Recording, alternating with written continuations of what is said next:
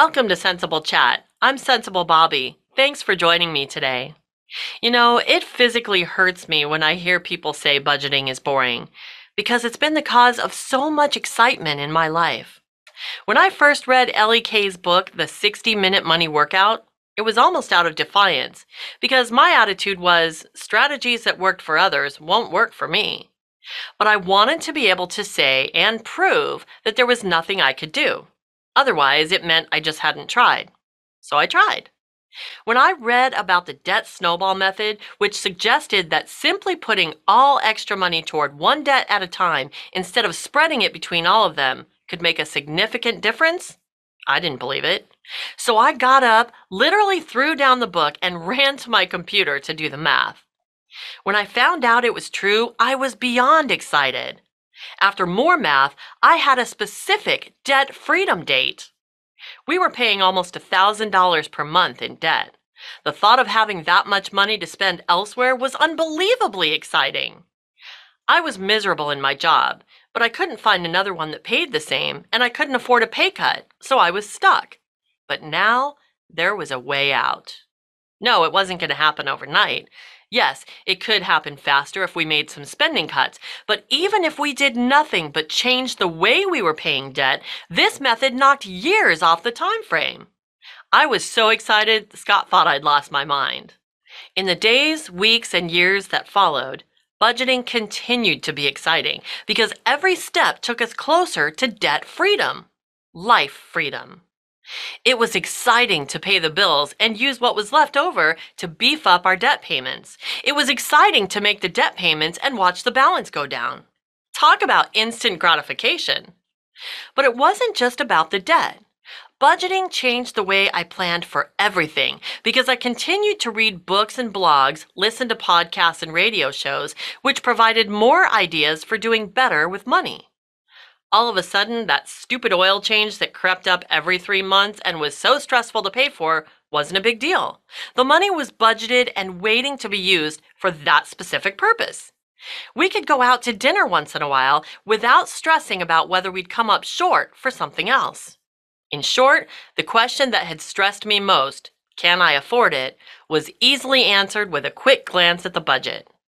When we paid off our last debt, I cried. The tears were full of gratitude, relief, and the excitement that we could now live a different life. Being debt-free was so empowering, we wanted to see what else we could accomplish, so we set out to conquer the 6-month emergency fund. Now, I admit, this felt like a daunting task. When you're doing the debt snowball, you get little wins from paying off one debt, then the other. But this is one big lump sum. So I focused on finding ways to break it up into little pieces. We saved for one expense at a time 1 month ahead, then went on to month number 2, and so on. Watching the money fill those categories was exciting. But the day our emergency fund was complete, that felt like winning the lottery. Okay, the amount wasn't quite as high, but the excitement was still very real. Along the way, we found a strategy to fund all our annual expenses, including Christmas, well before they were due. And it's an ongoing strategy that helps assure we will always have what we need before we need it. Christmas used to be stressful. Now it's fun. That's exciting. Not feeling that punch to the gut when the car insurance bill comes due, that's exciting.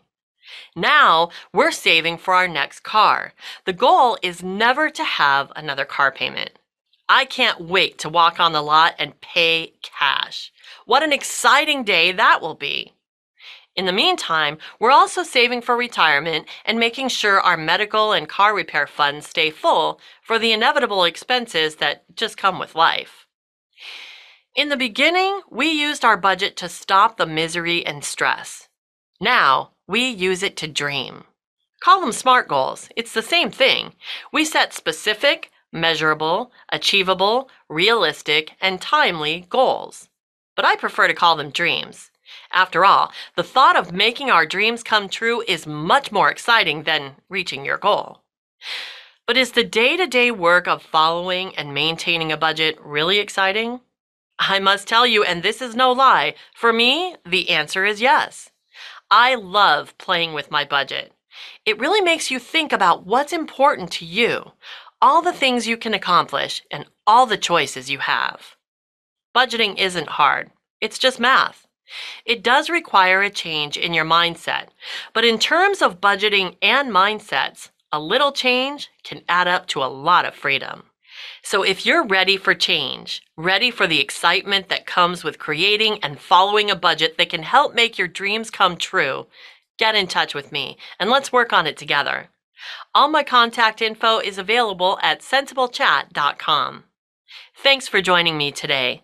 Be sure to subscribe to my Rumble channel and connect with me anytime on MeWe, LinkedIn, USA.life, or Gab. Until next week, remember, do the math, live the life.